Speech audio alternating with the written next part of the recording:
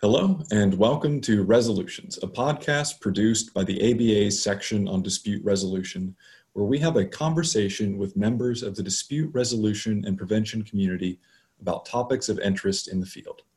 I'm one of your hosts, Adam Martin, and today I'll be talking with Professor Dwight Golan about the section on dispute resolution's upcoming Mediation Institute on November 15th and 16th at the South Texas College of Law in Houston, Texas. Professor Golan is a professor of law at Suffolk University in Boston, where he specializes in dispute resolution and negotiation. And he's also the keynote speaker for the upcoming Mediation Institute. Welcome, and thank you for being on the show. I'm happy to be here. So first and foremost, we're here to talk about the upcoming Institute in Houston, which is happening about a month from today. But we're going to first, I think, if you don't mind, talk a little bit about your background and how you got involved in mediation and became a professor teaching dispute resolution. I think I have a bit of a checkered background in the sense that I spent the first dozen years or more as a litigator. I was in private practice, then I worked for the State Attorney General's office, both in public protection affirmative, and I supervised the defense of the Commonwealth of Massachusetts. I was also a special criminal prosecutor.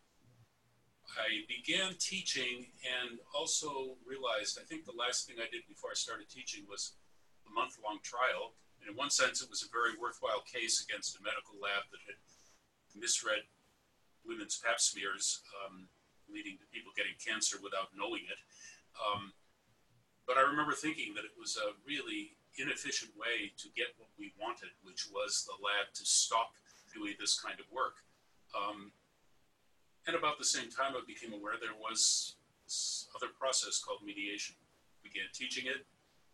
I've been teaching it for 25 years, but I've also mediated hundreds of civil cases by now in almost every area except not divorce and not collective bargaining. But that's led in turn to doing videos, which I hope we're going to show at the Institute, of mediators really from 4 continents doing their work and encountering the kind of challenges we encounter. Absolutely, and that's a great way to segue into discussion of your keynote speech. So you're the keynote speaker, as we mentioned, at the upcoming Institute. And I believe you said that the focus of that speech is a series of videos kind of outlining different mediation techniques and processes. So would you mind talking a little bit about the background of your speech and the topics? The different videos will certainly happen at the Institute, and they're sort of key to the various topics they're going to cover.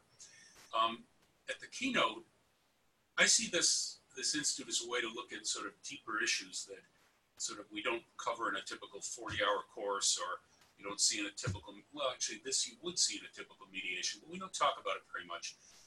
I became aware that despite the value of what we call interest-based bargaining, which is trying to find options other than pure $1 for you is $1 away from me, pure money,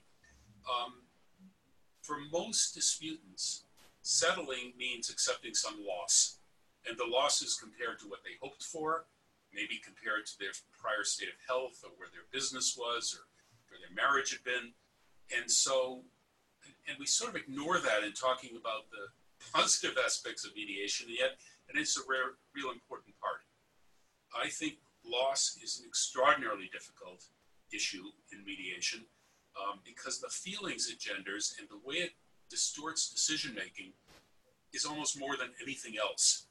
Any other of the sort of cognitive, we call them, forces that drive human decision-making.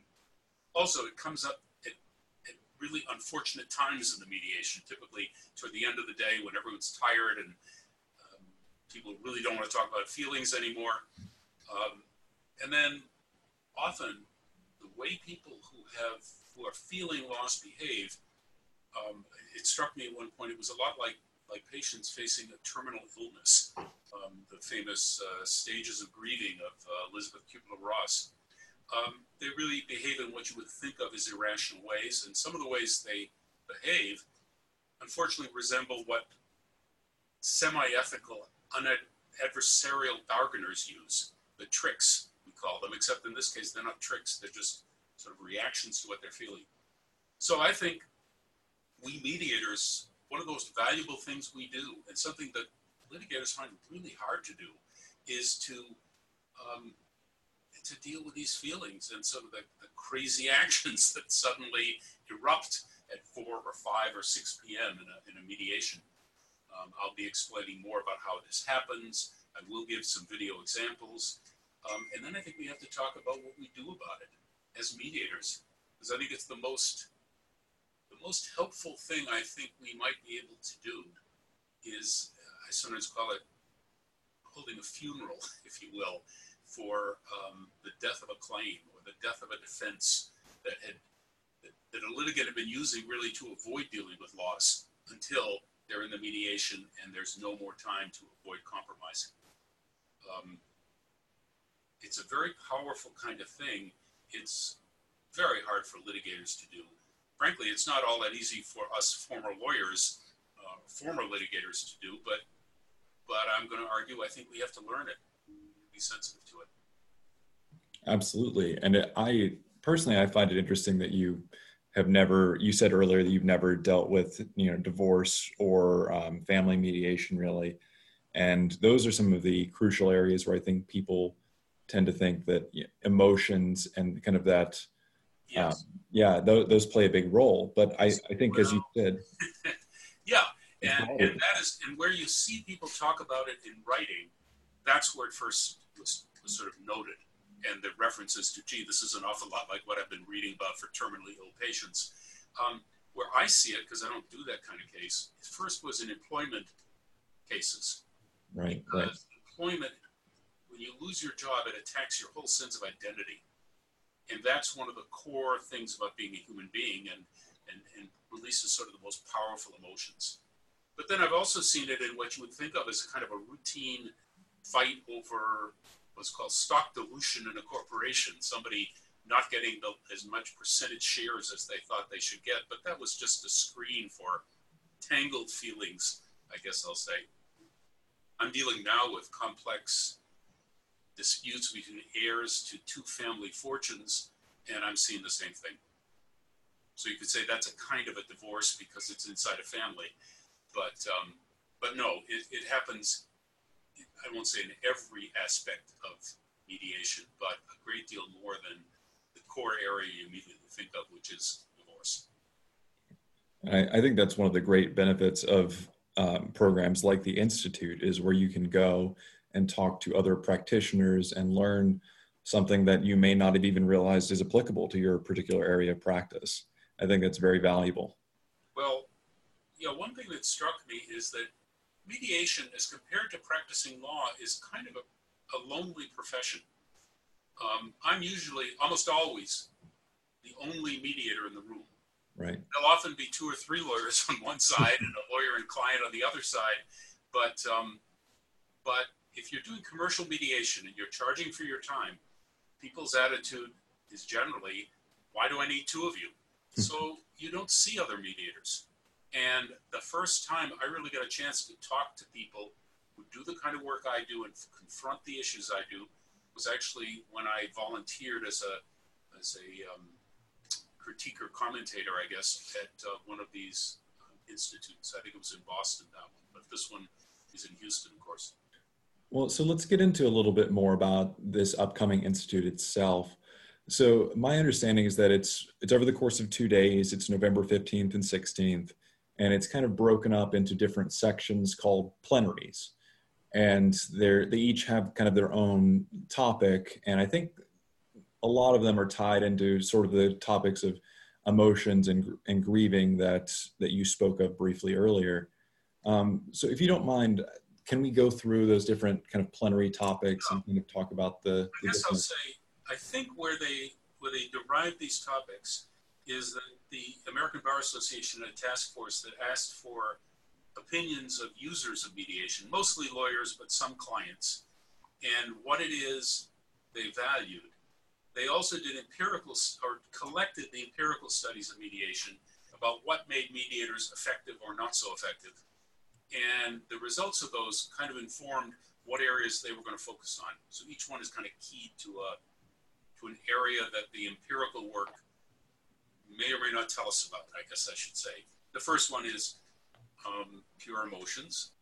I guess apart from the obvious, the one I've already talked about of loss, dealing with strong feelings is sort of the water, I think, in which we mediators swim. Sometimes it's obvious, like in the divorce cases. But in the kind of commercial cases that I do, more often it's hidden. I mean, people admit to being angry with the other side, and there's duplicity and their this and that and the other. But they'll only admit to certain what I call strong emotions, or emotions that help their case, such as they're making a claim for emotional distress. Everything else is kind of hidden. And they arrive with what I call their game face on.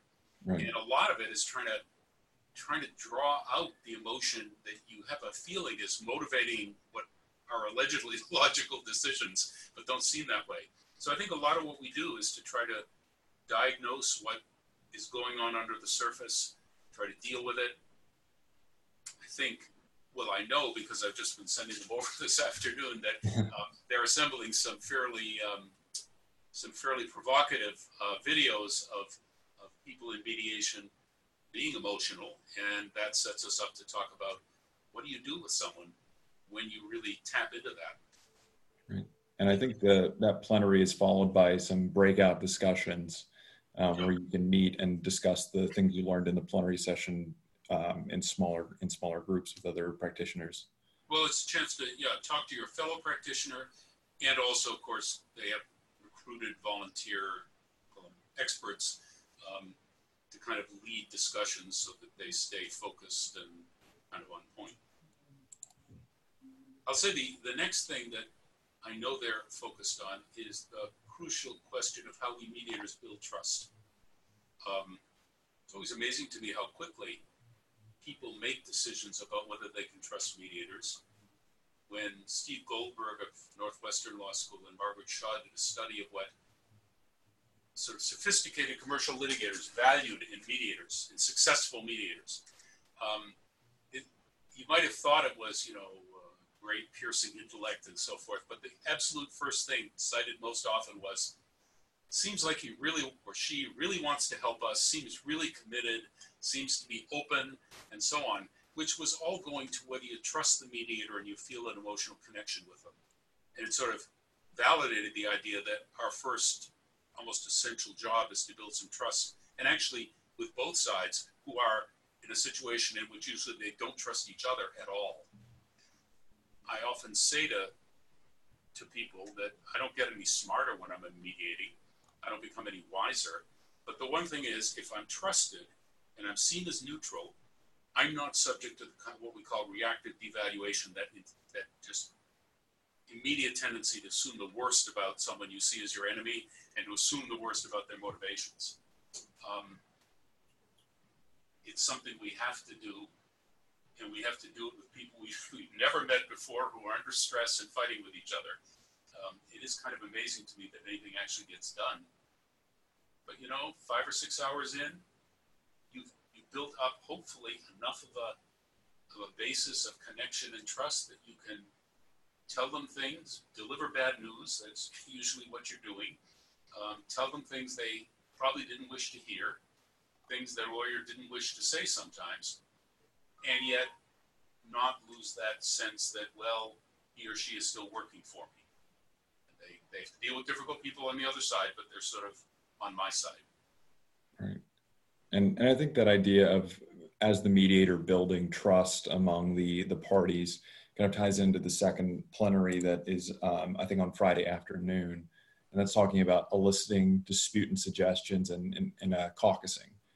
And I think building that kind of trust with the disputants is key to kind of eliciting those suggestions. Yeah.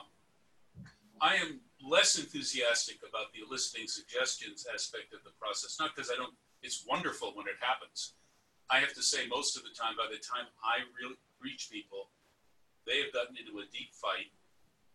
They've sued each other in America and pretty much the rest of the world. Suing someone generally means you're not going to have a connection with them if you can get out of it. Sometimes you can't because it's too hard to get divorced, so to speak. even in commercial situations. There are a lot of barriers that make it unusually harder, I think, than we professors like to say, to get people talking truly creatively.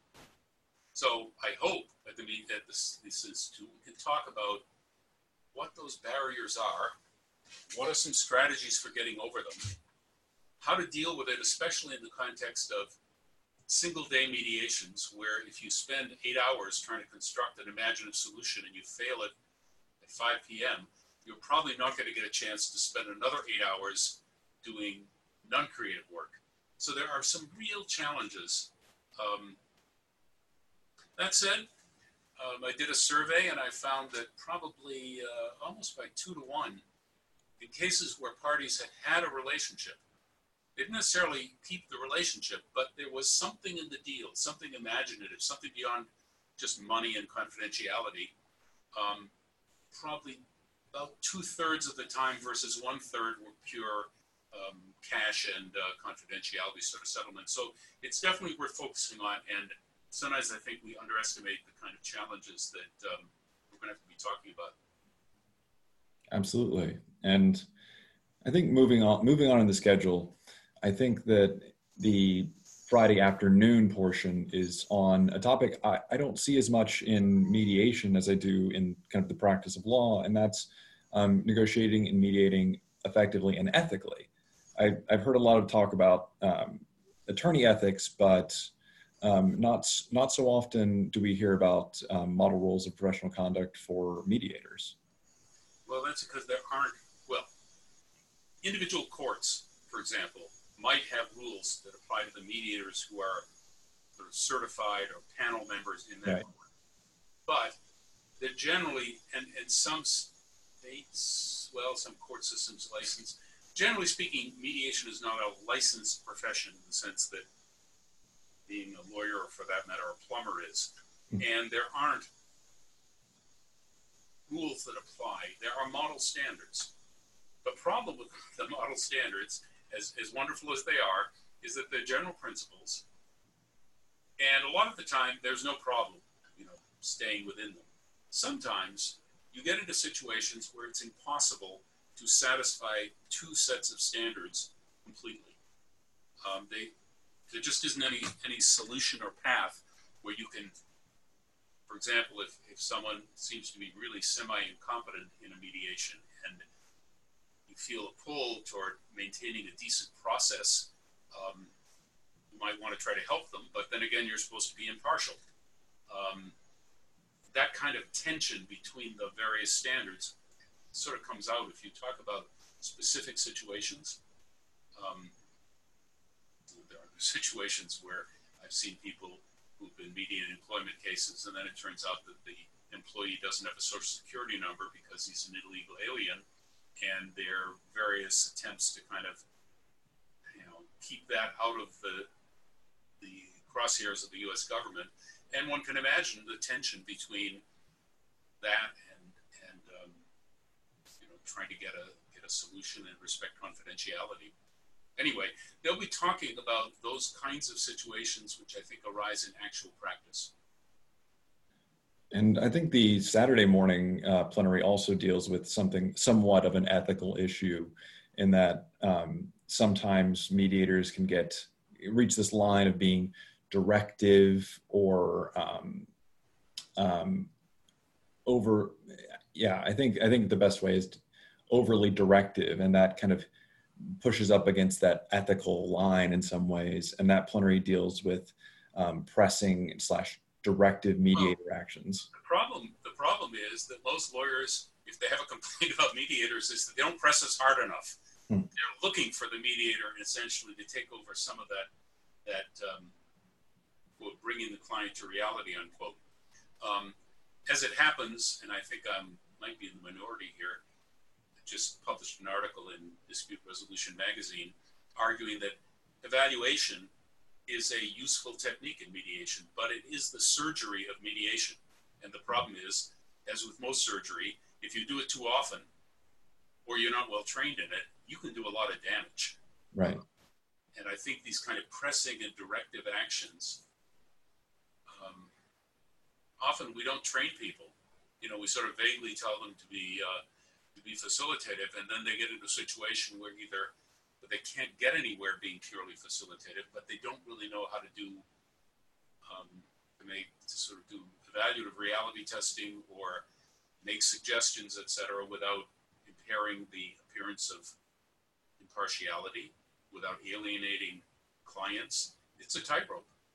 I think it's a tightrope for me that's worth walking, but I don't underestimate the tightrope aspects of it, I guess I should say. Right. So, and I think like any skill of that nature, it's learning to do it with precision. And I think, it's difficult to get training in that area, and it's something you can learn by experience predominantly, I think. Right. I don't think you're going to hear much about it in your typical 40-hour training.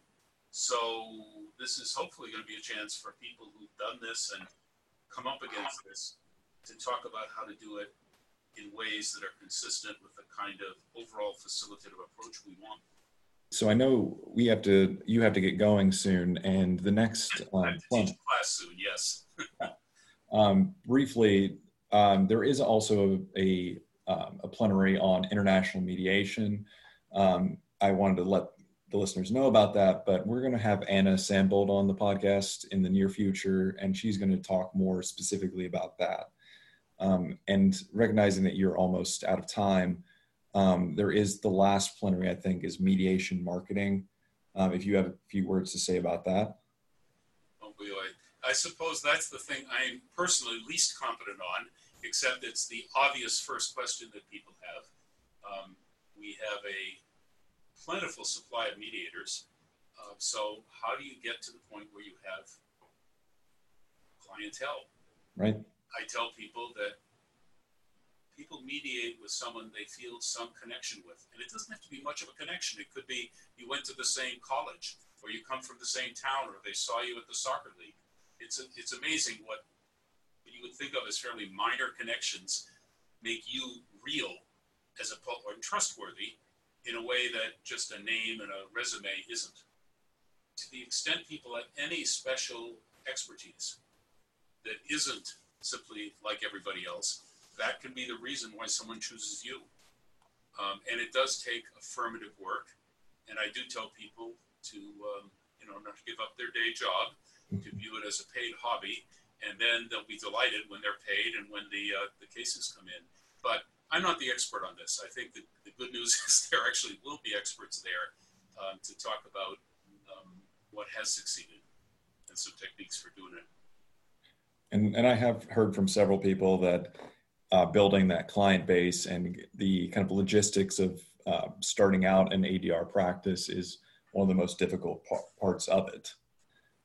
It is. It's easier to become skilled than it is to become known to clients on both sides who will hire you, or probably lawyers on both sides. If what you want to do is be hired for compensated mediation as opposed to what is very valuable, which is volunteering your time. And I know you have to get going, and so I just want to say thank you for taking the time. I want to plug the kind of logistics of the Institute briefly. Again, it's being held at the South Texas College of Law in Houston, Texas, beginning Friday, November 15th. Registration begins at 9 a.m. and it goes until the following evening, Saturday, September 16th. And listeners, you can register by going to ambar.org/MED 2019.